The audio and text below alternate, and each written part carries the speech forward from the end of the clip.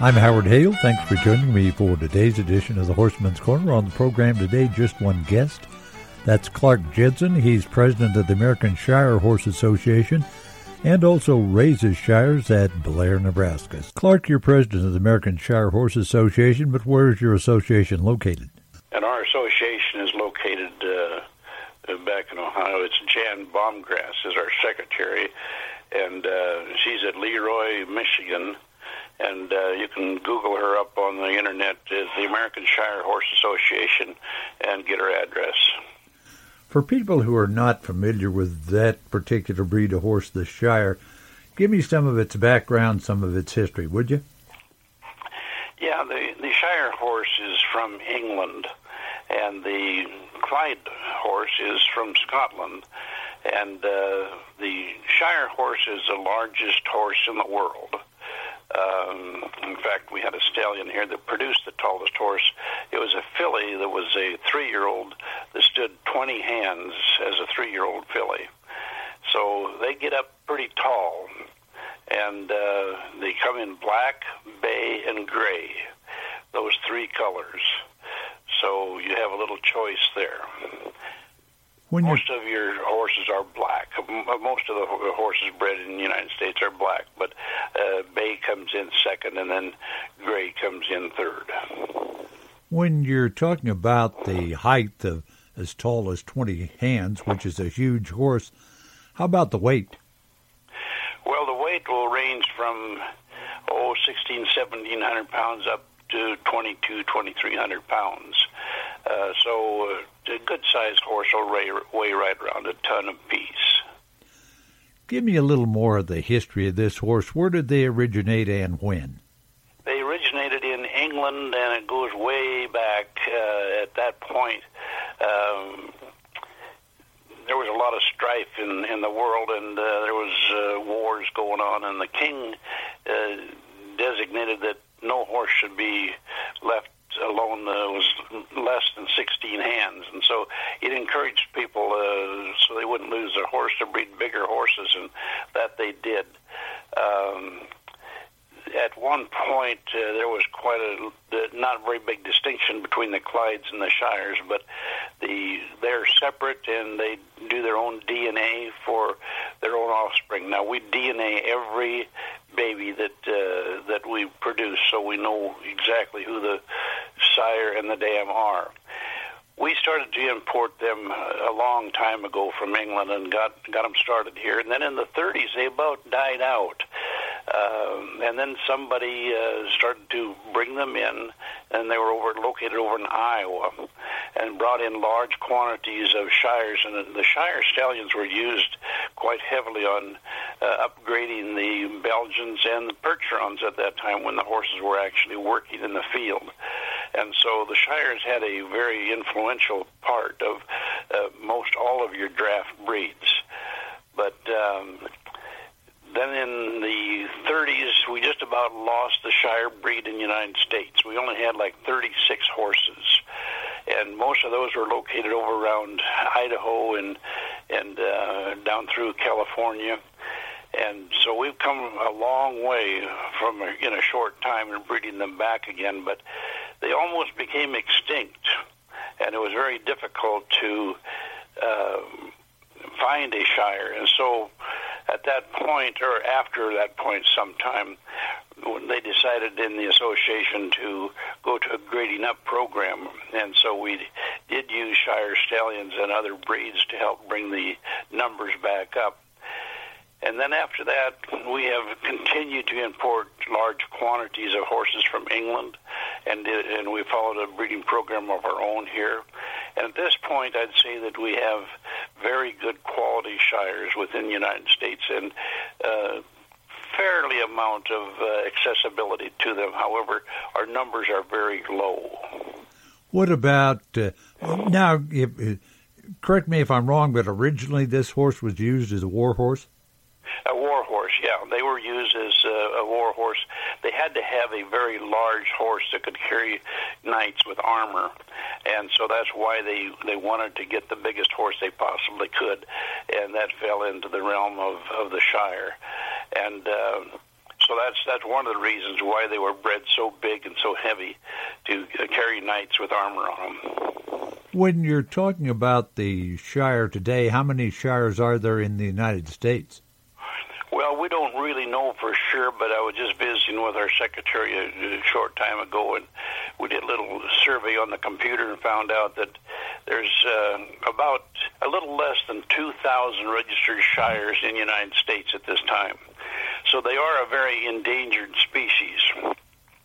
We would like to maintain the breed as long and as well as we can, but we don't have a very large breeding background, so we do encourage new members or new owners to come in and start breeding the Shire, because we would like to see this horse come back to its original popularity that it once had. What about the number of foals that they're hitting the ground each year and being registered? Well, we produce about 100 babies a year, and that's not enough to maintain our breed and keep it moving forward. We need to concentrate more on getting better breeders, good breeders with a quality idea of breeding horses in mind. And we need to increase that number, because 100 babies in the entire United States is a very low number to satisfy the needs of the Shire. And as they come in different colors, bay, gray, and black, we have what we call the chrome, and that is the white on the legs and the bald face. And people that buy horses today, they not only like to have the real prominent areas that they're looking for, and the highest one is disposition. Of anything you're looking for in a horse, probably disposition heads up the list, because you want a horse that will respond to you, that's smart, and that likes you and you can work with. So disposition probably ranks the highest. The second would probably be conformation. And conformation depends a little bit on what you're going to use it for. But conformation is fairly universal in what you use. And then the second thing comes in, or the third thing that comes in, is movement. And that is one of the real important parts in selecting a good horse, whether it be a Shire or any other breed, and what you're going to use it for. And if you're going to use it for hitching or pulling wagons or that type of thing, you need a horse that is tall and big and strong and can move its legs up and down, and has probably a little more of a pumping action in its foot. If you're going to use it under saddle, and I'd say 80% maybe of the horses I sell will eventually end up under saddle. And here you'd like to have a horse that has good extension, good movement of both front and back legs, and they reach out and reach forward when they're moving, and it makes them move a little smoother and a little more graceful. What about the numbers of the Shires in the world? We talked about 2,000 in the United States. What is the situation in Great Britain and Europe? Well, Great Britain is down also.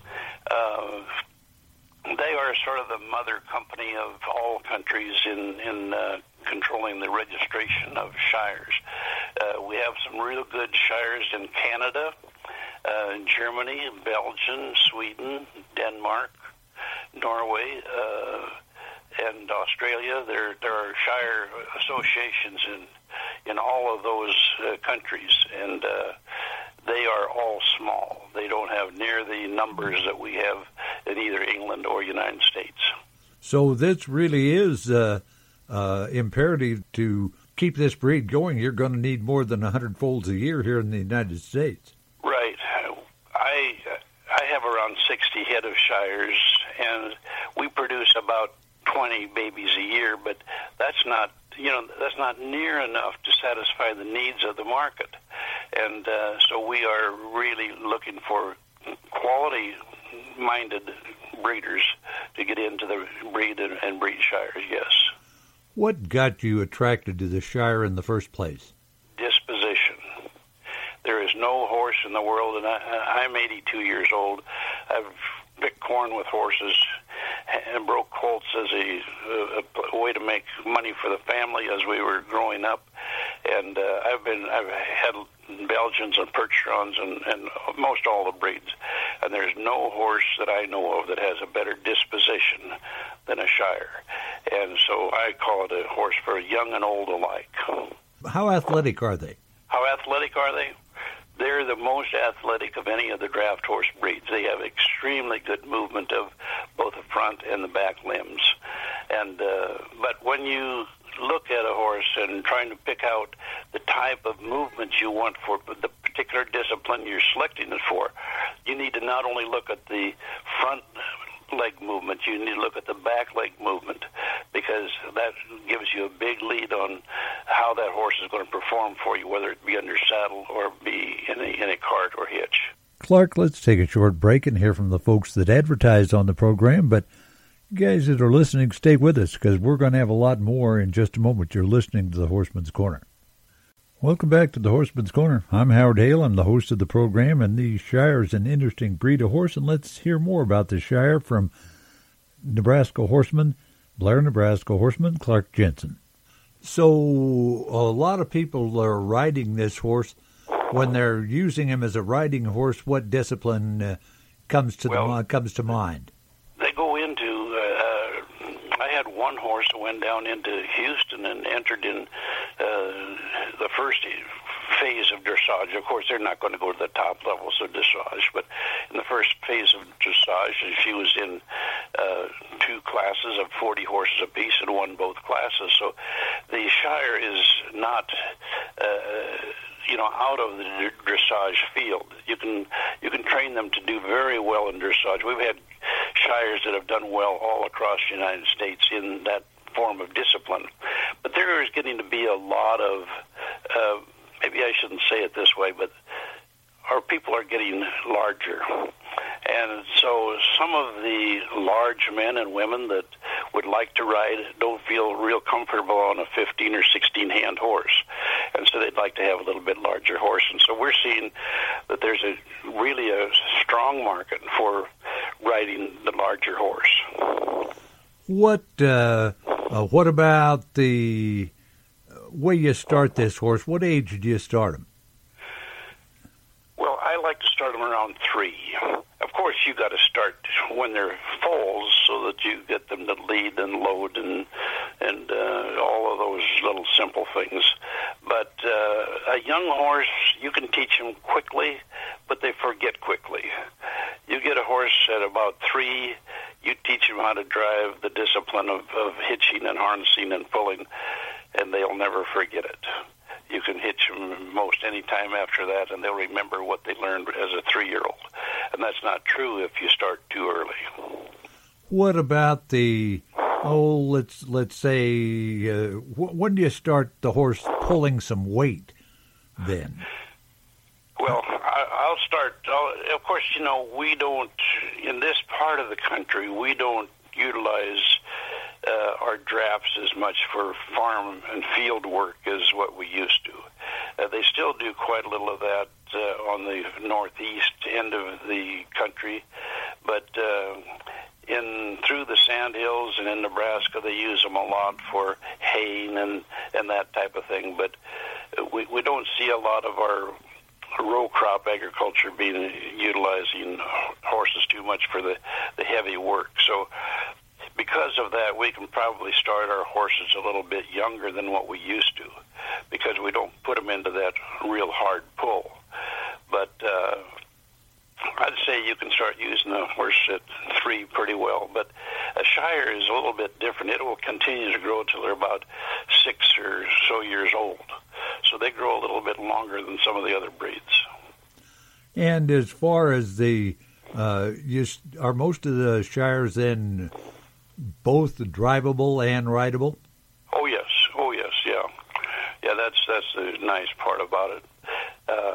And, if you're looking for a driving or a hitch mare, you might be looking for a little bit difference in movement and so forth. You're still looking for the same attitude, the disposition of a horse, regardless of how you're going to use them. It's just basically you're judging the horse on its movement rather than anything else if you're switching disciplines.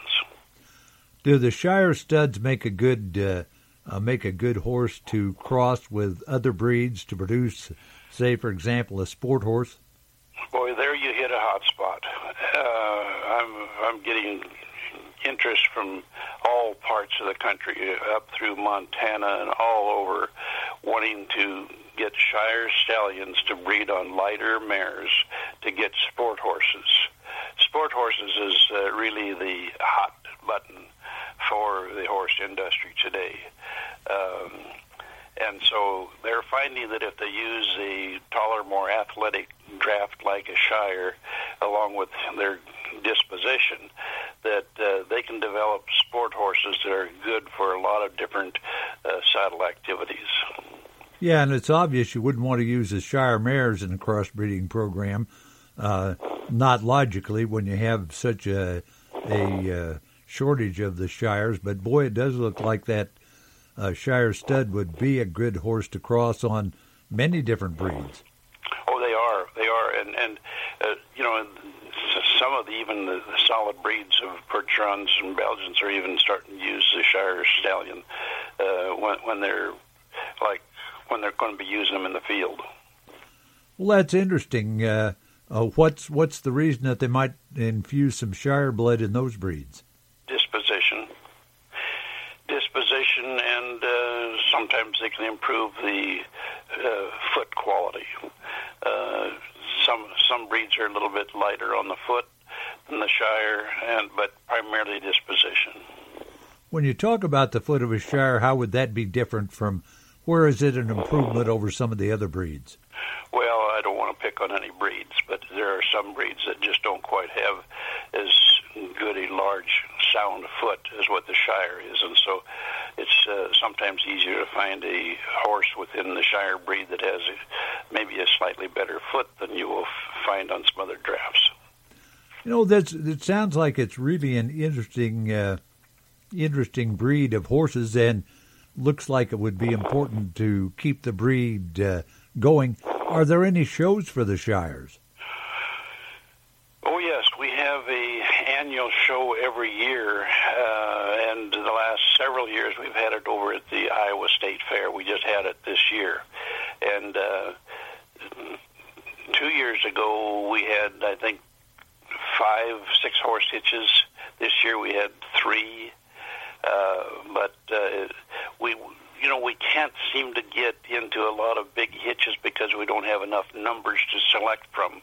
And so therefore, people who want to drive a hitch and maintain a hitch, they don't select the Shire because you can't find the resources to put a hitch together.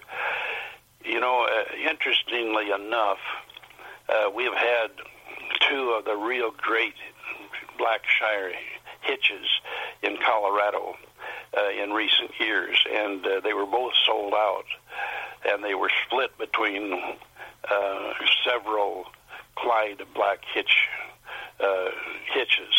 and so there are a lot of Shires in your black Clyde hitches, but nobody wants to admit that because they all want to take credit for their own breed.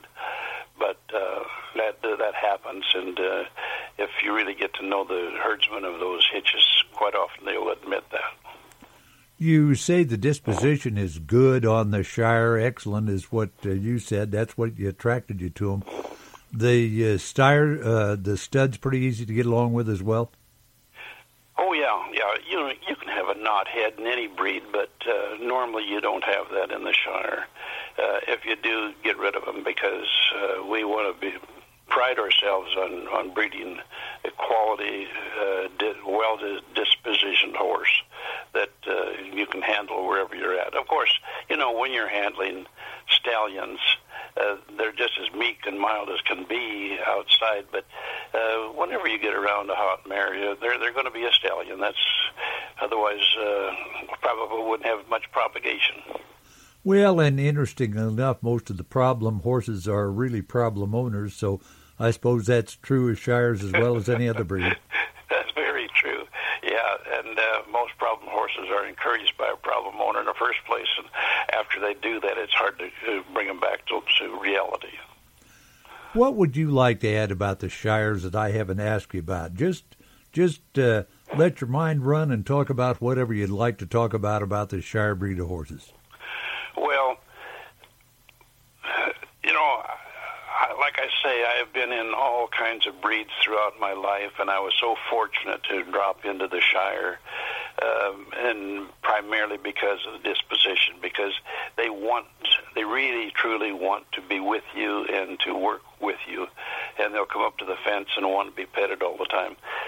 But the Shire has great potential, and now we have quite a little resistance because, the old-timers, and I'm calling myself old-timer, the old-timers, they would like to have the old draft horse the way he was in the beginning, but the modern world is not that way. The only way you're going to increase your breed of any horse is if you can sell it, if you can merchandise it, if there are other people that want to buy it. And when you go into that, then you are opening up a whole can of worms, because with the Shire you have some additional problems or opportunities depending upon how you look at it. With the Shire you look at your conformation, but what people who have a checkbook, what they look at and come out normally, they want to see 4 socks and a blaze in black, or 4 socks and a blaze in bay, or a real sharp gray horse, But they like to see that chrome on the feet, because that kind of makes them stand out. And so if you start talking about breeding for chrome, then people start to kind of wrinkle up their nose at you, because you're not staying with conformation. But, any breed has to sell their babies in order to stay in business, or they're going to, unless they're a millionaire, they have to have income. And so that relates to sales. And so if you really want to sell, you've got to breed horses that people want to buy. And people want to buy the chrome on the horse. Well, if I go to the website for the Shire, and I assume there is one, and let's get that plugged in. What is the website? It's just the American Shire Horse Association, and on there you will bring up the American Shire Horse Association website, and there you will be able to go down and find the members. You'll be able to find what they call a stud book. I'm not sure which stud book is available, but now we do have, especially if you're a member, we have stud books where we can go back and we can trace every horse in our association and within the Society of England. And we can go back and find out the parents on each one of them, and we can actually do a little bit better job of breeding. But bringing that to mind is that we have had such a small number of horses in the Shire breed that we're getting into a genetic problem, that we have 1 or 2 stallions that have really produced top quality stuff, and we're breeding ourselves into kind of a funnel.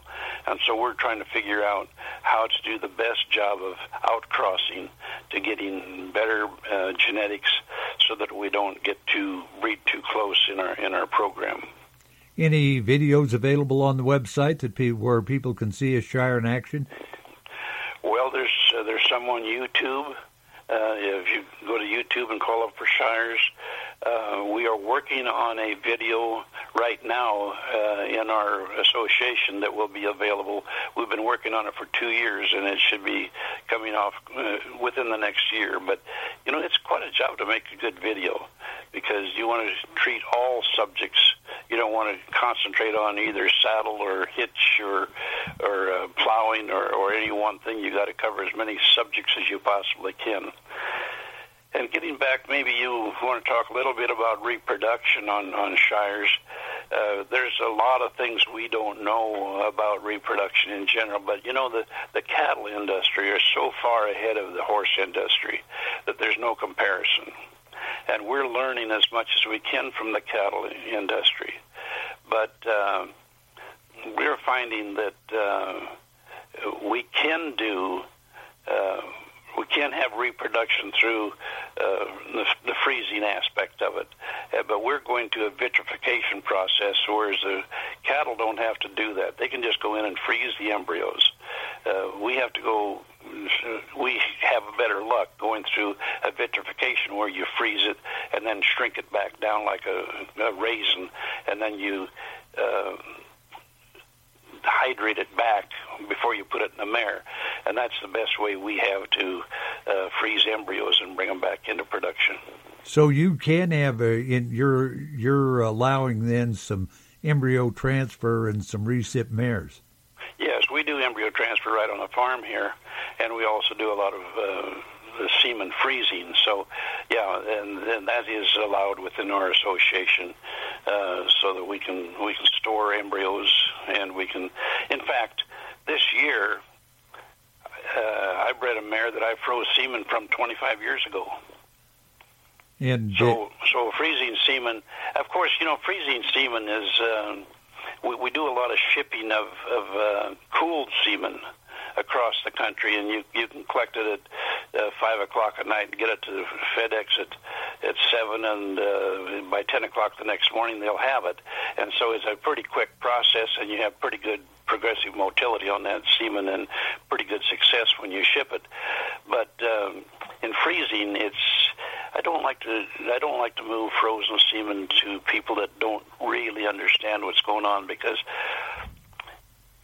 when you are going to breed with frozen semen, you need to check every 6 hours to find out where the follicle is and when the follicle drops. And then as soon as it drops, you need to get that semen in there within 6 hours to get conception. And it's timeliness is godliness in using frozen semen with horses. So it's a real touchy deal, and you really have to be on your toes if you're going to make it successful. How successful have you been with the embryo transfer? Pretty good, yeah. It's very encouraging, very encouraging. But the thing about it is, with the embryo transfer, we go ahead and bring the mare in, and we know exactly when the follicle drops, and then we wait 6.5 days precisely. In fact, I took an embryo over to Iowa State to have frozen this year, or whatever I said it was, but we vitrified. So when I brought it over there, I said, well, it's 6.5 days, and he processed it and looked at it, and he looked at me, he said, no, he said, that's 7 days. So they can tell within 6 hours of if you're lying to them or not. But timeliness is very critical on this embryo transfer work. What about then if you allow frozen semens and embryo transfer? Can you then bring in some frozen semen from overseas to expand that genetic base for the Shire? Well, you can. One of our problems is that we have two predominant stallions, one in the United States and one in England, and we have a tremendous number of mares or offspring from both of those stallions, and both of those stallions have produced a lot of good quality material, and we're looking for other lines that have had this kind of success in producing quality. And quality is in the eye of the beholder, but there's still certain things you look for, and we just don't have the stallions that have consistently produced the quality that we're looking for, and so we are always looking for that golden ring at the end. When you said you'd allowed to expand the breed, you allowed some breeding with other breeds. How did that process work? Well, we did that at the time to increase our numbers, and then our membership voted it out. But I think we probably did it for the wrong reason. We expanded our numbers, but we didn't necessarily control our quality as well. Now, England has a program whereby they have a little bit better job of controlling quality because they only allow registered Clydes in. And so they breed a Shire to a Clyde, and then they're in a no man's land for like 2 or 3 years until they become a full Shire. and then you can use that stallion to breed with. So that's how they get they interject some of their new blood into their Shire breeding program. So the Shire, then, if I'm understanding you correctly, looks a lot like a Clydesdale, except bigger. Yeah, they look a lot alike. It's most people really can't tell a terrible lot of difference apart, but those of us who are used to them can. But yeah, that's true. Now it used to be that they were very similar in England, but in order to prevent some of the problems with the feet and so forth, they introduced a Clyde here and there, and they got a finer hair, because the Clyde and the Shire has hair that comes over the foot, and that's kind of what dolls them up a little bit when you look at them. Well, very, very interesting. We've covered a lot of ground. Any other ground that you need to cover that we haven't talked about? No, it's just that we do have an association that is really aggressive now, that's moving forward, and we want to try. We sort of have a real heavy, strong influence in the Midwest. We need to break out and get a stronger influence geographically across the entire United States, so that we're pulling a lot of our members in from the West Coast and from the East Coast. But because of the tremendous distance that we have in the United States, it's not like England. In the United States, we have 1,500 miles to travel one way to get to halfway across the country, and so we're kind of concentrating our national shows here in the central part in Iowa. But we used to move it from California to all across the country. But if you do that, then some of these people are going to have to travel almost 3,000 miles across the country to get to a show. So that's why we're concentrating in the center of the United States. Do you ever have any Shires in the draft horse show at the National Western in Denver? Because that's been a good one over the years. Yeah, we do, and we've had some real good success with showing Shires at Denver. That's a nice show. There's Dakota Thunder up there in South Dakota. They've had a hitch, and they have gone to the Rose Bowl last year. I understand they're probably going to go to the Rose Bowl again this year. And then, there's various hitches throughout the country. There's Warings out in Idaho, and they go to a lot of shows. There's going to be another big show in Utah next week that's going to be featuring some Shires. So, yeah, they're showing all across the country. We also have another lady in Utah that goes to all of the large rodeos and displays Shires in hitches, various types of hitches, where you have multiple hitches, and 3 in the back, 2 in the front, all kinds of mixtures of hitches and they come running into the ring. They're very showy display for the audience to see, and they're enjoyed a lot. They don't do any breeding; they just do the showing of the Shire. We are now seeing a few people come up. We have one in Missouri that is strictly an educational Shire farm, and they just have mares that have babies, and they're going to have a couple teams of hitches, and they just bring people into the city and show them the Shires and how they act and give demonstrations and that type of thing. This has been very interesting information from Clark Jensen about the Shire Horse and the Shire Horse Association. But we're going to have more from Clark Jensen in just a moment, and it's about the really interesting breeding program that he has at Blair, Nebraska.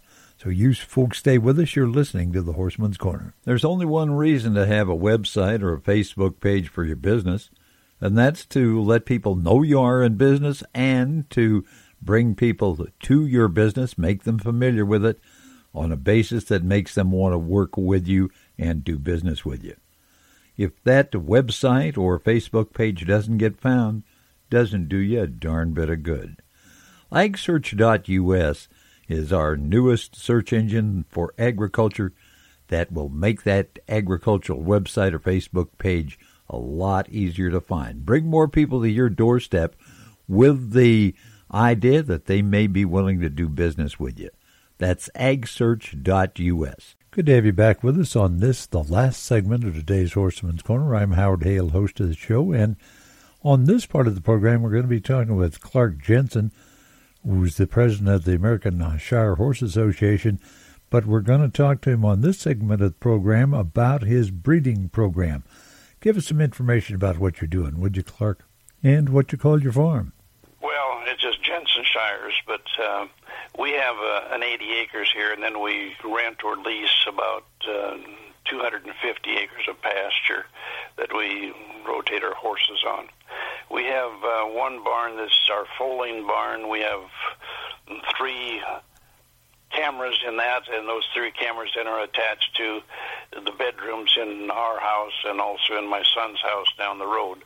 So we watch our mares very carefully during the foaling season. You get to become very nocturnal because our horses seem to foal between 10 o'clock and 4 o'clock in the morning. We hardly ever get a horse that foals during the day. Horses like to have it quiet and have less disturbance around when they're going to lay down and have their foal. And if you come out and disturb them a little bit too soon, they'll just wait till tomorrow night to have it. Horses have that ability to do. So you like to be real quiet when they're foaling. We're going to be breeding about 30 registered shires for next year. We produce about 20 babies a year, and our association puts out about 100 total throughout the United States. Then when we breed, we only breed artificially. We do not do any live cover. We have 5 stallions that we use, and I have my own reproduction barn where we bring the mares in and bring the horse in either to a live mare, which has the ovaries removed so she's in heat all the time, or we move him on over. If it's a young stallion, I have him trained to jump on a dummy, and I collect off from there. And that's down in the reproduction barn.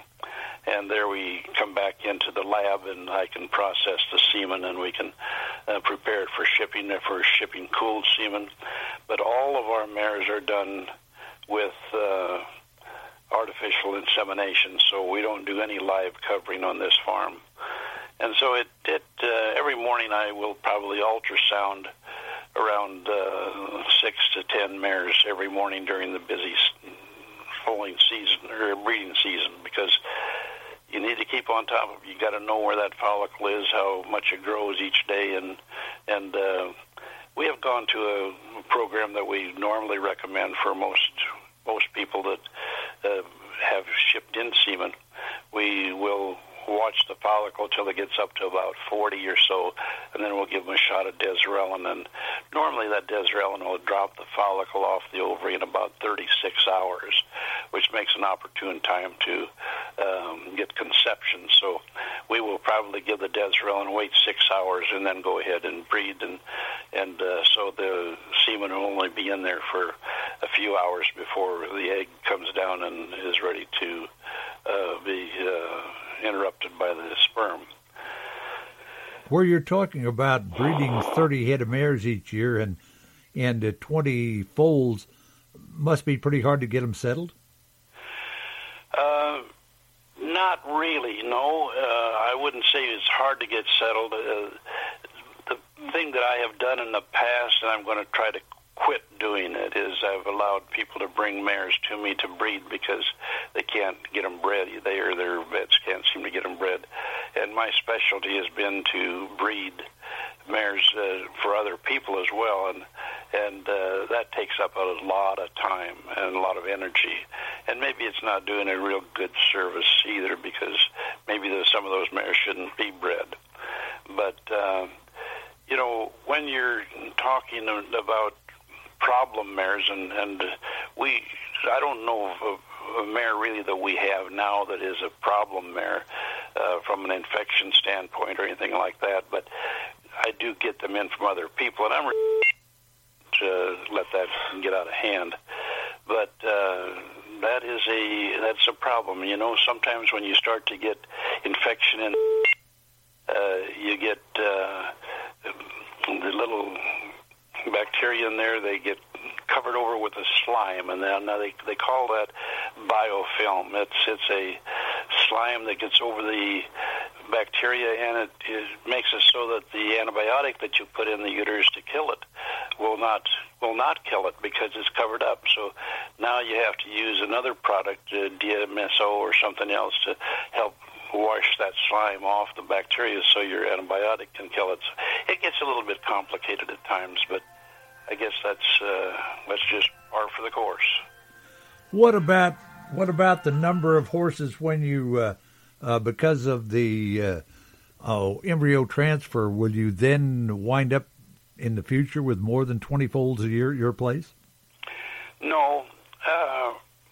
Sometimes you do embryo transfer on we have a 6-horse hitch, and maybe we don't want to have that mare carry a foal, but we want a foal out of her, so we can go ahead and do an embryo transfer and freeze it, vitrify it, and carry it in the liquid nitrogen tank until we want to use it. And for example, like on that Murphy horse that I had that I collected about 25 years ago, we just got a mare bred to him. So the semen will stay viable for many, many years, and so will the vitrified embryo. So you can have a tank full of little babies that you can pull out of that tank anytime you want to, and start up raising more shires if you want to. Well, that's an interesting process that you have there. You're involved then with some showing of these horses as well? Oh yeah. We have a 6-horse hitch. We enter all the cart classes and the halter classes. We just don't have the funds to play with the big boys and stay on the road all the time, but we try to participate in our local state fairs and things like that. Yeah, where are some of the interesting places you've gone, and what's the reception been when you get there with these shires? What do people have to say about the horse? Well, the shire, the big black horse with the white socks and the blaze is quite attractive, and the public likes them probably more than the other horse breeders. But they're a very, very popular breed for the public, and they're a nice showy horse. We show at Nebraska, which has a nice fairgrounds now. We go to Iowa, which is our national show. Sometimes we go to some shows in Minnesota. We went to the Michigan Great Lakes show. In fact, we had the senior champion stallion up at that show. That's a nice big show. It has good quality horses and a lot of horses out of Canada. So that's good competition up there. Do you ever take the horses to some of the places where there are a lot of folks that may not be necessarily horse people? Like, let's take Husker Harvest Days in Grand Island, for example. We should. We have not, but that would be a good place to do it. You bet. I think we need to concentrate on getting horses exposed to the public. But, there's a big difference here. We went, and I'm not knocking the second largest state fair in the United States, and I won't mention which one it is, but it's set in an urban setting. And you bring your horses up there, you bring your hitch up there, and you show them, and they'll have horseback riders leading you to your pens, leading you to the arena to show, because you got so many people milling around, and they have no respect for horses, and somebody could get hurt. And you move back out to western Nebraska, Grand Island, and they'll welcome you when you come in the door. They'll say thanks when you go out, and you're dealing and talking to people who know livestock, and it's such a refreshing thing to do. Well, the reason I brought it up, we have out here in an area where I live in western Nebraska, we have a legacy, the Plains Museum, they call it, and when they have something going on the weekend, they bring in some horses, they bring a team of mules in. People love it. They are really, They really enjoy it. You bet, and we would like to do more of that. But time is a limiting factor. Well, for guys that in our age group time really is a limiting factor, isn't it? Well, yeah, but I got so many replacements put into me now that I'm good for another 18 years. Oh, well, that's good. Hey, and what about the rest of your family? When you're 82, is the family going to continue with the Shires?